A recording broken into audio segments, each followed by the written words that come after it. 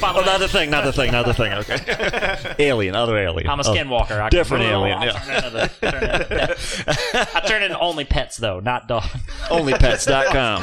Only pets. Onlypets.com. Why we are just a machine, like a factory of great ideas. Right? That's good. This will last for 20 minutes, this beer, so that'll be perfect. Okay, sorry. It's all good. It's staying in. Hello and welcome to the Disc Dump Podcast. This is the show where we watch movies, play games, or listen to music in an effort to decide, are we going to keep the disc or are we going to dump it? Today I'm joined by some fan favorites, the boys from Kickstart with Matt and Matt. What up, Matt and Matt? I'm so terribly sad to hear that your fans enjoy our commentary, but I guess that allows us to continue to be guests. So that's good. So that's a good thing. Yes. That's a good thing. We're here. Yes. I'm a Matt. And Allegedly. Yeah. Allegedly. And you can't prove it. So don't even try. I got an alibi for this whole thing. So actually, I believe we came to this conclusion that you guys are going to be on every episode in November. That's right. Hell yes. Month right. of Matts. That's right. Matt month. Matt Month November. There's a t-shirt. And we're going to be... Oh, Lord. And we are going to be talking about the Alien franchise. One of the best. Agreed. Tippy top. Agreed. So yeah, this the first one here is one of my all-time favorite movies. Concur? I totally agree. It's solid. Sci-fi horror is probably my favorite genre of films. I love science fiction and I love horror, and the combination of the two is really, there's very few other movies that reach that pinnacle like Alien and the Alien and Aliens does. The Alien franchise, I should say. But it is a classic for a very good reason. It's definitely in my top like movies that I'll revisit over and over again. Yeah. And for a movie made in 79, was it? Something like that. Yeah. It holds up 79, pretty well. Like, I'd say from a new viewer's perspective, you don't feel the 1970s sort of grit. Yeah. Like, I mean, yes, in style, but not in quality. Right. Yeah, I think it was very impressive. You're right. It doesn't really date itself quite as much in every aspect. There's certain aspects, but some of the technological stuff, that whole analog future that we don't live in anymore, that they used to think we would. That futuristic technology is wild. Yeah. But what I also like that kind of covers it is a bit of the intro of the story of them, that they're like space truckers. So if there was a world in the future where you're using technology that's outdated and antiquated as fuck, it's when you're just like debris hauler people. Yes, so exactly. That lends itself well to the whole like retro techno kind of shit that they have. It is a space age inevitability, really. Yeah, I mean, look, I work for the government, so I know we're using 1970s tech right now in 2021. So that's not a far cry. This takes place like 2070 something. So I fully believe that they're going to be typing computer commands to mother. That's right. I do it. That was some wild, like, we can just talk to our phones now and they give us answers, but it was like, does not compute. Sorry, we don't know what you're talking about. But sometimes it was like so specific, like, absolutely, yeah, I know exactly what you're talking about. Yep. How many peptides does it go into the amino chain when I'm trying to turn a soup into a into a salad? 4 potatoes go into a carrot soup. Thanks, Mom, for the recipe.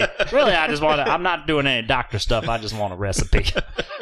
I feel like that was definitely a missed opportunity by making the ship not talk like your mom. Yeah. Oh my God. Yeah. What a shame. I mean, it's you have to have a shortcoming somewhere, I suppose. Yeah. Can't all be roses, rainbows, and sunshine. It's Ridley Scott. That's all right. It's got a lot of darkness inside of that British mind of his. So, we're kind of gonna go beat for beat here a little bit, but I will just say that I think it's 40 minutes of this movie, the very beginning, are a slog. It's riveting. It's intense. Yes, if you haven't seen it, like, it's not bad at all. Yeah. But if you know where it's going, some tough stuff to just sit and watch, like panning shots of planets that are clearly like paintings and stuff. Yeah, on velvet, no less. Yeah, velvet. I'm gonna wear this after I'm done with it. Okay. I got a coat check number on this bitch. That's You put this in the movie, then you hand it back to me. That's it.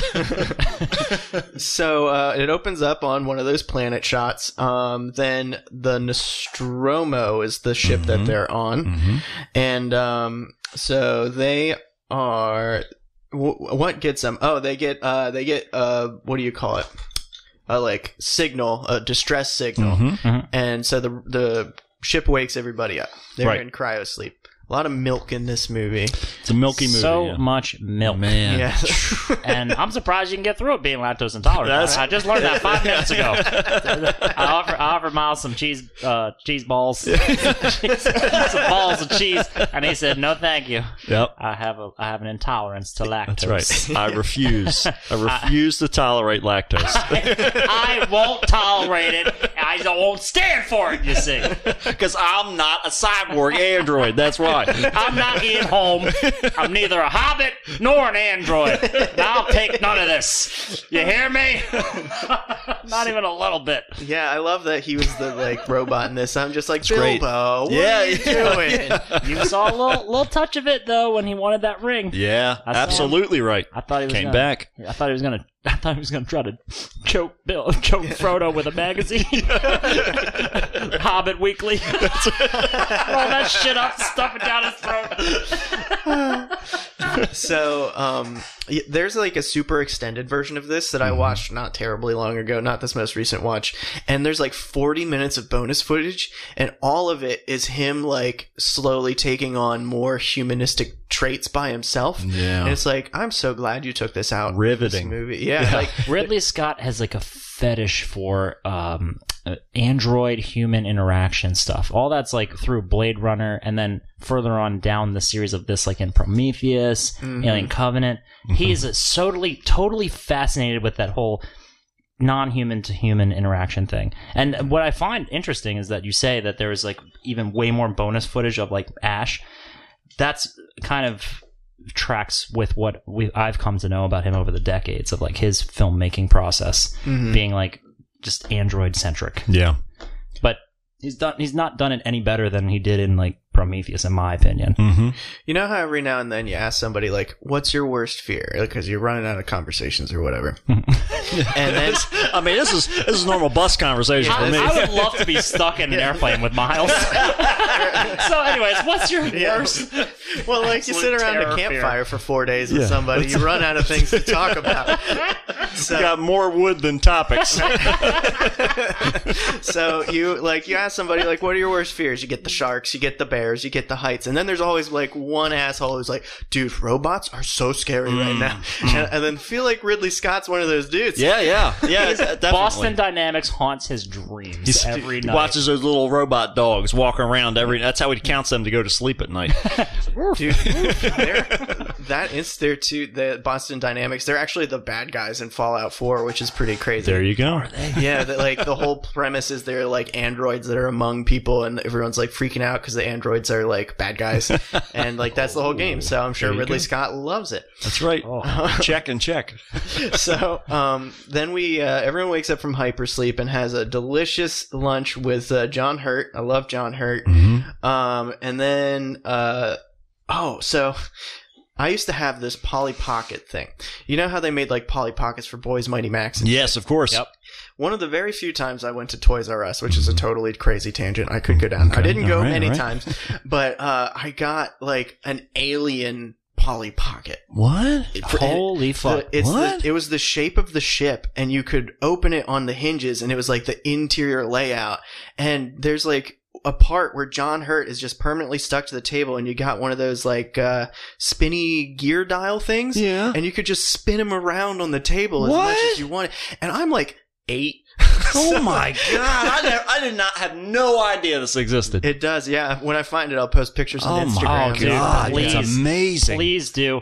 this is the golden age of like children's yeah. toys Yeah. when they would take R-rated movies and turn them into Polly Pocket children's 5-year-olds. toys for 5-year-olds. I wish that we lived in a world like that again. Yes, God. right. So I had that when I was a little kid, and as soon as I saw John Hurt's face this last time, it all just was like, just exploded in my brain. So I have Spin, motherfucker. I have a big tangent on my notes. It's all about that. I like paused the movie because I was like, I gotta get all this down. While I Yeah, remember this is it. important. Yeah. So the ambient noise of the ship, it sounds exactly like my alarm clock does as I'm like being awakened from a deep sleep. Mm-hmm. So the whole movie, I'm like, am I awake right now? Like, Right. like yeah. just the ambient noise of the ship. It was really fucking with me this time. And then This is one of like an early movie that used sound to that effect. Yeah. That was like, it was just this pulsing kind of undertone, the subconscious like clawing at you, like no, just making you feel uneasy. Like you felt even before the alien shows up or anything weird happens, but like beyond the distress signal and all that stuff, like that 40 minutes in the beginning, I feel like it is really good at establishing this idea that like this is kind of dystopian. This is kind of like not a place you would really want to be. You're in the darkness and like the fucking emptiness of space. Right. You're just doing some job, but there is nothing out there. You're in this hellish retro fucking techno Yeah. bullshit cargo ship where like 2 guys are there to fix it, Right. and the rest of the people are there to like run it, and one guy's a fucking robot. And Well, you I think can't even relate to him. I think the thing I've listened to quite a few interviews with different astronauts over the years, and I think one of the most interesting things that they talk about is the contrast of being surrounded by ventilators and machinery and all that kind of stuff, and how you don't realize how accustomed you become to your natural auditory surroundings in everyday life, to the point of like my grandmother lived next to train tracks, to the point that when the train went by, she didn't even realize it was going by anymore. He's like, oh, he's getting shaky it's again. like, oh, time to pick this up. Yeah, it was just sort of like she would just keep talking and she'd just pick her drink up, because it would vibrate off the table if not. And that kind of thing where we get so accustomed to hearing these noises and they just become, background, second nature. And then all of a white sudden noise. we're out in space. We don't have any of that. And worse, it's replaced by all this mechanical, just, churning and But all that stuff. even further than that, like these people in the ship in this movie Yeah. have probably grown so accustomed to that Mm-hmm. that Right, it's right. not a big deal anymore. Exactly. For them. Yeah. But for us as the viewer, Yeah, coming in fresh. Yeah. Yeah, very interesting. Yeah. Yeah, I used to work in a very loud environment and you weren't allowed to wear earplugs. And I just totally got used to it. I would like make YouTube videos and shit while I was in there, and then I'd look at it and like you can't hear shit. Right. And I was like 100% like didn't hear it at all because I worked there for 6 fucking years. Yeah, that'll do it. So I think that they did good though, because I feel like the audience kind of got that way too. If the ambient sound of the ship just was the whole movie, we all kind of just like accepted, okay, you're on a spaceship. You're not in Hollywood on like a set right now. You're actually in, like totally believable. And I feel like you're right. The sound is very well used in this movie, Yeah. which is not something I'm going to say about the next movie, but we're not going to get there yet. So they have trouble entering the planet, and that looks scary as goddamn fuck. Jesus Christ. Airplanes scare me, and then like a descent onto an alien planet is horrifying. Well, like that's such a. I really wish that I had kind of been introduced to this movie before anything like it has already been out. Because I was introduced to this movie, I think, when I was fairly young, but I'd seen a lot of other like science fiction aliens rip-off movies too. So, like, just going into this fresh and seeing them land on that barren planet and see like a structure there, like that in itself is fucking creepy. Yeah. Like, why the fuck is this thing here? Yeah. Like, and then you're thinking, okay, well, maybe it's normal. And they're like, nah, it's not normal. We don't know what the fuck this thing is. like, okay, well, like, send a couple out there and take a look. Right. Would you even want to be out there looking at it? I'd be like, leave me here, please. Yeah, that shit was scary. I just learned this because I was listening to my friends 4 Nerds by Nerds and the Geek Peak. They had a Jeopardy episode that they did together, and it was all about horror movies. And so the crew goes on this ship, right? And they find a ginormous alien in there in like this big cockpit. And they, do you guys know how they made it look like the astronauts were so small? No. They were Ridley Scott's kids in astronaut outfits. There you go. There you go. That's it. Child labor is great. Yeah. Yeah. So they find this giant cockpit, and there's a hole ripped through the big alien's chest, and he's clearly been there a real long time. Mm-hmm. And then John Hurt gets a little, I don't know if he gets dizzy or what, but he takes a tumble through a, a fog shield, and into where the alien eggs are. And he gets a big old fat face hugger to the face through his suit and everything. I just want to yell at him every time I watch that because I'm like, you're surrounded by eggs right now, okay? It's not a foreign concept. It's not like it's some weird cube thing that you don't understand. They look like eggs. You've seen this before. I know you've had eggs. I know you're living in this techno hell, but I swear you have to have eaten a fucking egg once or twice. If there are cigarettes in this movie, there are eggs in this movie. Exactly right. They smoke more than me in this movie. That's amazing. Specifically, that dude, he died not that long ago. The guy who's Yaphet Kotto. Is that his name? Parker Parker. Yeah. Parker, yeah, and he's just like, all right, yep, the badass mechanic guy. Yeah, he's the best. He's the best. He's my favorite character in that movie. Yeah, and he's the first one to fucking get it too. It's a real bummer. Oh, you're talking about the other one, the Brett. Yeah, the cigarette guy. He's always rolling cigarettes. He's Harry Dean Stanton. That guy. That's the one. That's the guy. He's his buddy. Okay. Yeah. Which one? Okay. Yeah. Got it. Okay. So yeah, he gets face hugged, and they bring him back on the ship. They figure out that the aliens have acid for blood. Fucking crazy concept. Yeah. Dude. And you know what? I just want to throw this in there. Like, so Dan O'Bannon, who also did, I think he worked on Night of the Living Dead, and he did Return of the Living Dead as like a side cool kind of thing. Yeah.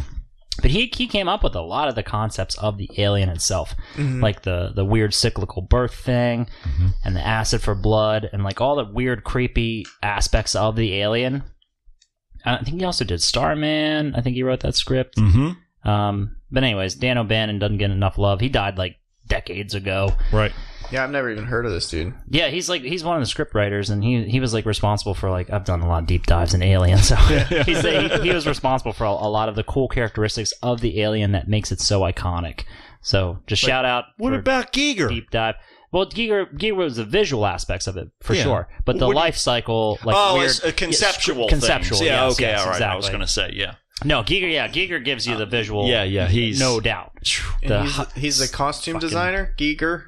H.R. Giger, yeah, he was like the art art director. He's like a big art, like German artist. I watched a whole documentary on him. Man, is he a character? Well, you watch Alien for a second. All the fucking hypersexual. That's all he talks about through the whole movie. I like sex. It's so.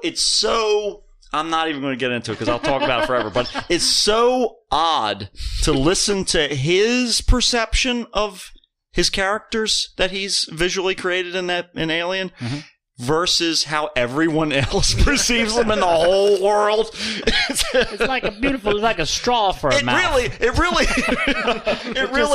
really is like an artist describing their art versus all of the people that are looking at their art. No one ever saw it right. It's poster child, but yeah. Yeah, I love it. And so while we're talking about the sexual aspects of it and stuff, this movie apparently is so largely frightening to men because it introduces the concept that men can be raped. I just learned this. Is that really like a that's like the philosophy of this movie. Yes. It's like a lesson about being raped and stuff and how it's an awful thing, apparently. There you go.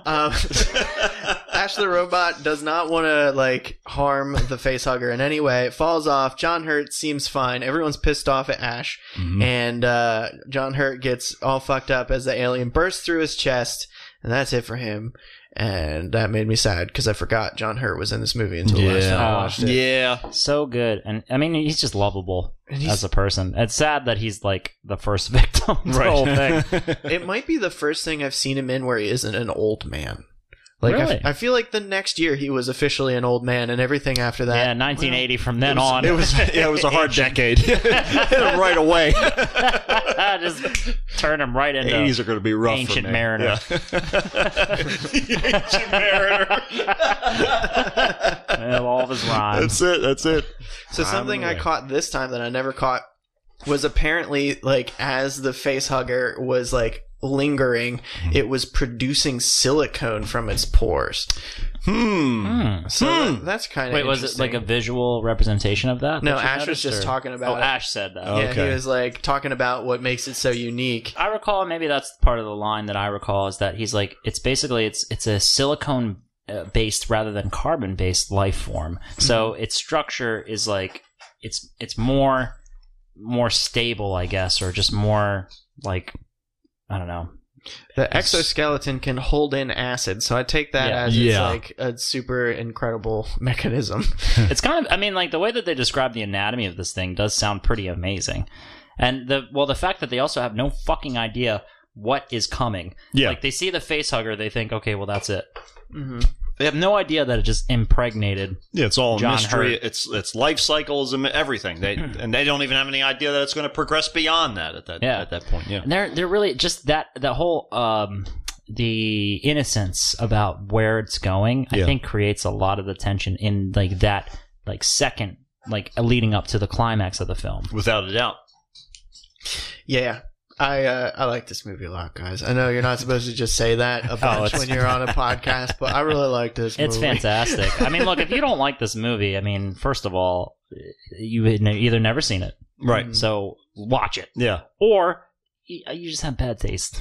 Yeah, I think really what it is that this movie presents you with things to chew on, because you almost draw comparisons if you have the awareness or the information to connect that alien world in the truest sense of the word, Foreign. back to our terrestrial, our familiar world, and comparing and contrasting things, because ultimately, being the pattern-seeking mammals that we are, we assume that things are going to be the same wherever we go, or relatively within our perception. But here, all of a sudden, these people are dropped in with this creature that they don't understand. At least the humans do. Yeah, and they take their new place below the bottom or the top of the food chain. Yeah, exactly. That's right. another Yeah, aspect. This is a creature feature for me. Mhm. I'm huge into like monster films. I Yeah. love monster movies. It's partly why I like sci-fi horror films. Yeah. So this is like definitely a classic epitome of that Mhm. demonstration. Just when a group of people all of a sudden find themselves not in control Right. of a situation, and this apex predator is just doing its thing. Yeah. You are fucked now. Yep. How do you deal with that? What are you going to do? So Brett is the guy that's rolling joints or whatever, rolling cigarettes. Yeah. And he chases after the cat after the alien takes off or whatever, and Brett's the first guy to get it. And it seems like they watched Brett get fucked up on camera because immediately everyone's aware of what's going on, but they Yeah. never really like say how everybody's aware of what's going on. There's this scene, if I remember right, like the scene of him screaming his fucking guts out, Mhm. and then like there's blood dripping from like the chains and everything. Like when that fucking that's the greatest scene in the film to me. Like when he's looking for Jonesy.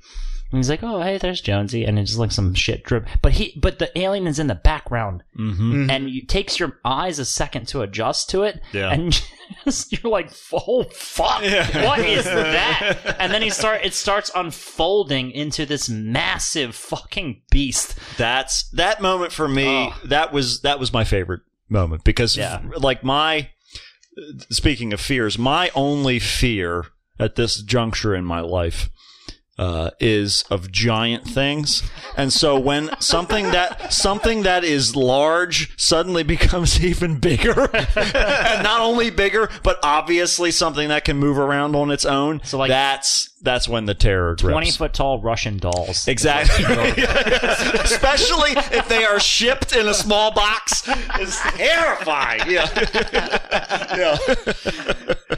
I have a buddy. We call him Big John. He's a big dude, and he said that like he's not afraid of anything, but he watched a movie about giants. I forget the foreign film. Really, or Troll Hunter. Troll Hunter, yeah, absolutely. He said that movie had him like cowering behind a couch just because big things scare him because he's used to being the biggest thing in the room. Right, sure. So what up, John? I don't know if you're listening to this, There but you hi. He listened to the last time I talked about him on here. So they are like, fuck, what the fuck is going on? Mm-hmm. And they decide to break into two groups and hunt for it. And I wrote rookie maneuver. How fucking crazy are you? This is the part of the movie where I'm kind of like, and maybe I just have the bias of the audience member, where I'm like, okay, well, one of your guys just totally disappeared and all he left was like a big bunch of blood. Yeah. So this is a little bit more dangerous than you think it is. But meanwhile, Dallas, who's like, this forthright, fucking foolhardy Tom Skerritt, is like, I'm going to go down into the vents and take a look in the most enclosed, inescapable place on the fucking inescapable ship in space. Let's make it more claustrophobic. Is there an elevator here that I can jack off on where a monster could just sneak up on me from nowhere? What, Tom Skerritt? You talk to the mother. I thought you knew more than that. Yeah, so the captain's plan, his big plan, is that he wants to. They find that it's using the shafts to move around, so they want to take a flamethrower and push him to where they can basically drop him off the ship. Right. And it doesn't go according to plan at all. And Captain's dead. So when Captain's dead, that means that Ripley's in charge now. That's a brilliant move too, because he is the almost apparent clear leader. Like prior to, like, Ripley is doing the leadership decision making in the like underneath of the general like narrative, but he is still like the main guy that you think is just going to keep everything together in the classic movie sense of like, this is the man who's the hero. Well, it's Dallas. He's he's big. Yeah, he's big old Dallas. Yeah, everything's bigger in Texas. I'm from Texas. I wear a big 10-gallon hat. That's right. And I like I brought it to space. I don't care. I'm so big, I'll fill this whole air vent with my ego. In the later movies, I'm pretty sure somebody does have a 10-gallon hat. That's it. So now Ripley's in charge, and Ripley's like, fuck you, science officer. Yeah. Like, you're the reason everything is bad right now. And so she goes to talk to Mother and figure out what the fuck is, like, why do they have this, why is the alien on this ship, like, something feels wrong. And she basically finds out that it's Ash's job to bring the alien home. Yeah. And so Ash is just like, sorry, bitch. And he tries to kill her with a magazine. And that shit is, I've never thought of anything like that before I saw Us it. Weekly. Yeah. And they're already shoving it down your throat on every other platform. They're already trying to kill you as it is. Finally, they got robots to do their dirty work for them. These bastards.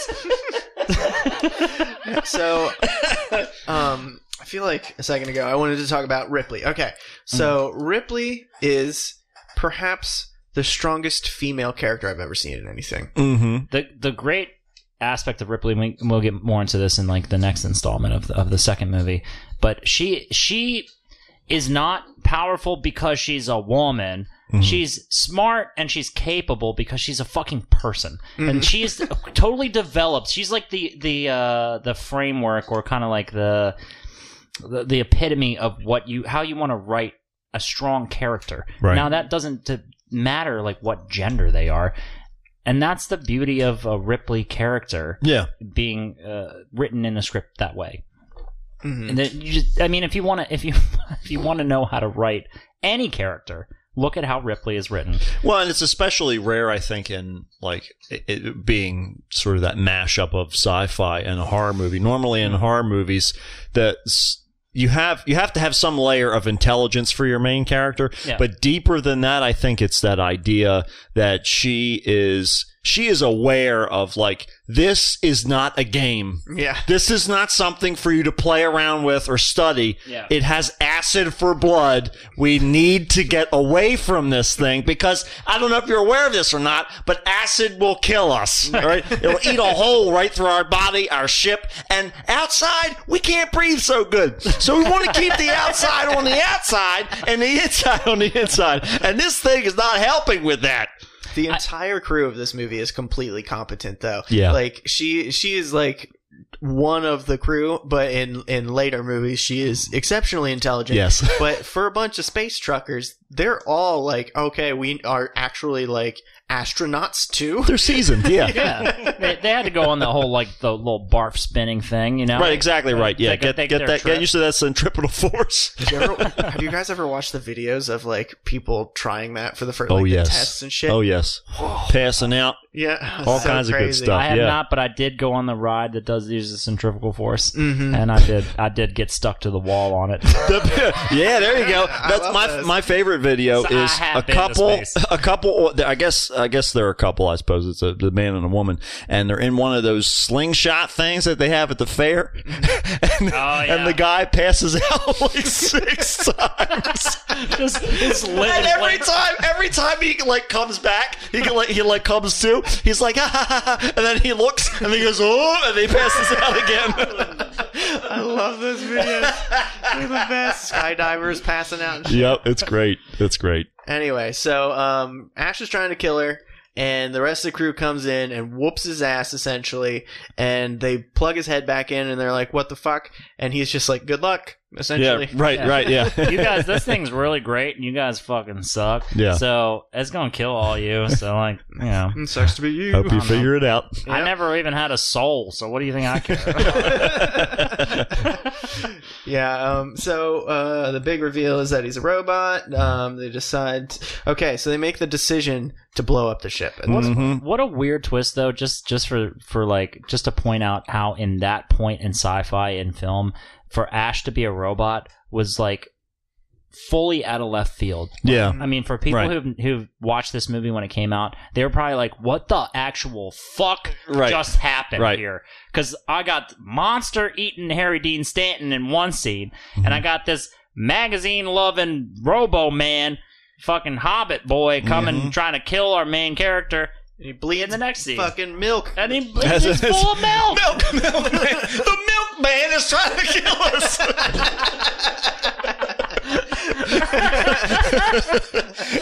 And then Parker's like, luckily I brought some toast. Oh my god! That's what makes me love Parker, dude. Yeah. He gets like his chest ripped open because that fucker, and then he's like, I don't care anymore. Let's just burn this bitch. Gotta burn this thing. Burn this thing. He and Ripley really are like the central characters in my opinion. Mm-hmm. And forget her name, Veronica Cartwright, the other female her name person who's left. Lambert. Yes, Lambert.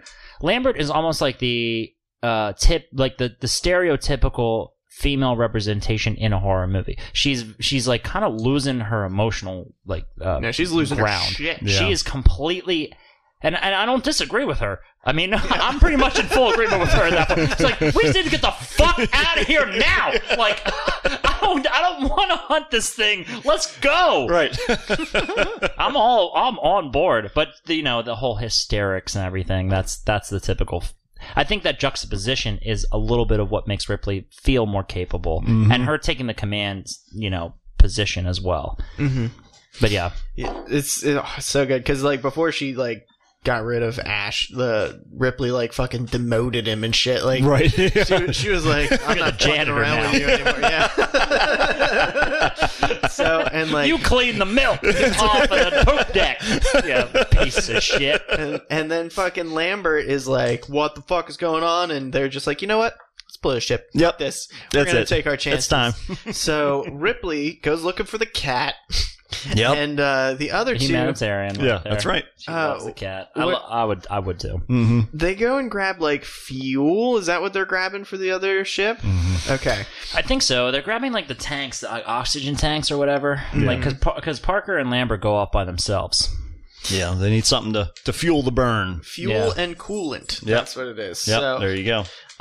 Lambert gets the alien, drops right behind her, and she freezes. Fight, flight, or freeze. She got freeze. Yep. And the other dude is just like, Jesus Christ! Mm-hmm. Run! He basically says, get out of the way so I don't barbecue you. Right. And she doesn't, and that is the reason he gets got. And he gets go. the tail. He gets punctured. That's it. Yeah. Yeah. Well, he gets his head fucking Yeah, blown out. His brain's blown out the back. he hooks him like fucking Texas Chainsaw Massacre style. That's right. Yeah, Just fucking right. eats his They go toe to toe, and he you go. literally he's like he becomes a shish kebab. Yeah, 'Cause right, he goes exactly. End to end, Straight on him. through. That's it. And their favorite part is the brain. Mm-hmm. And then, of course, Lambert doesn't last much longer after that. Right, of Oh, course. then you hear like her just getting murdered over the intercom. Yeah, Yeah. that's rough. It's fucking horrific. For like No, leave it on. Yeah. Leave it on. Leave the intercom on. keep the button pressed. Mother, turn it up. When's the remix? I'm Eli Roth. I love torture porn. Turn that bitch up. So then Ripley gets on the ship. She finds the damn cat. Jones. Corporal Jones. The cat. That's right. That's right. Might as well. He's my superior. Leave him on. I couldn't leave him behind. So she puts Jones in the pod and she like takes off. And there's a bunch of like, try and blow up the ship. Don't try and blow up the ship. Right. What's going on here? And the end of this movie is like a countdown to explosion. This is important later in the podcast. So that is how this movie starts to end. She flies off into space in the shuttle pod. The multi-million-dollar fucking spaceship, millions of dollars. Yes, of this course. cost $40 million. In 2077, that's like $5,000 That's right. That's a used Hyundai. in Philadelphia. It's worth $50.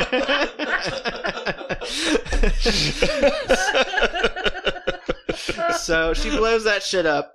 And it turns out the alien is on the survival pod with her.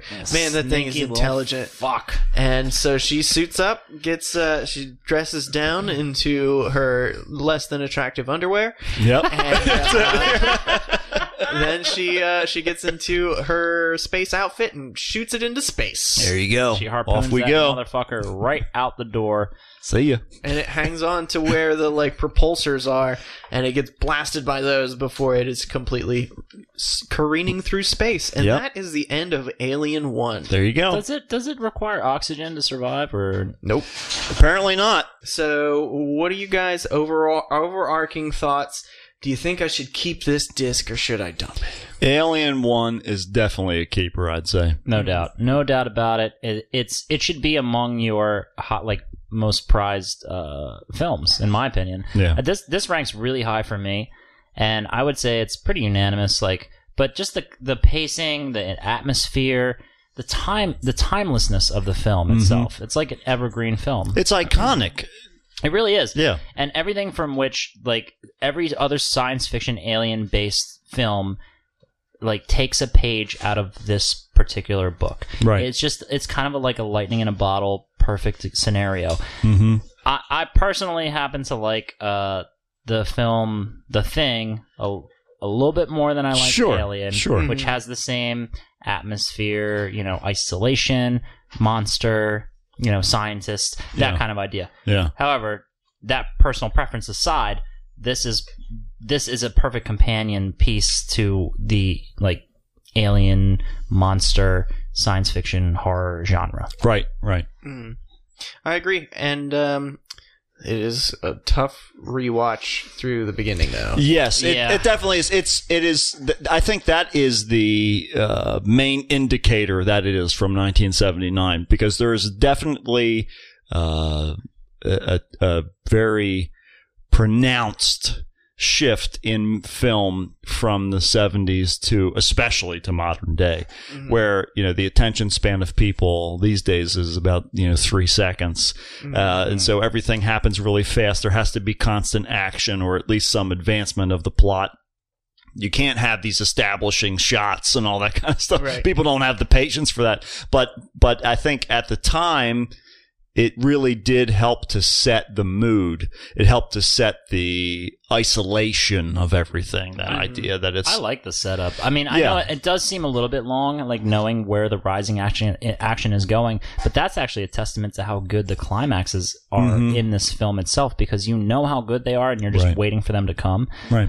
I do think that the whole setup and like just watching the cool science fiction, just the set dressings and the design, establishing that world, I think it's cool. I'm a huge fan of Blade Runner as well, and those are actually like kind of companion pieces. Sure. And that they exist in like the same universe. They do? I didn't know that. Oh, you didn't know that? I did not know that. Yeah, so if you see like like the Purge, like that whole command, and also the whole like analog tech, all that's actually Blade Runner was released like 3 years after Alien, and Sid Meier did the same art design from like Alien's ship design and everything, the architectural design in Blade Runner, and he reused a bunch of stuff, and Ridley Scott, of course, directed both films. So they actually are tied together, and that's even further pushed along in Blade Runner 2049 when the Sulaco, the ship that we'll talk about in the next portion of this, in this Aliens movie, is seen in the sky of Blade Runner 2049. So they're actually like all a cinematic universe. Little wink. Interesting. I did not know that. I love a good cinematic universe. There you go. Interesting, because I full transparency, I just rebought these movies in one box set that had all of them. Yep. Except for Alien vs. Predator, which we do need to talk about off mic. Yes. We need to talk about how we may or may not talk about it. So the ship and all that crashed. I liked it a lot. I don't think I'm going to get rid of this one. I do have it on Blu-ray also, but I do not feel the need to get rid of my DVD or my Blu-ray of this. Absolutely. I really, really like this movie. So that seems like a good place for us to take a break. And when we get back, Aliens. Here we go. Thank you all for listening to this episode of the Disc Dump Podcast featuring Matt and Matt from the Kickstart with Matt and Matt. This was intended to be a big, long episode, but we went on for much longer than I intended to. So I'm going to break this one up into 2 parts, and you're going to get a bonus episode this week. So stay tuned to hear more from us. Until then, bye!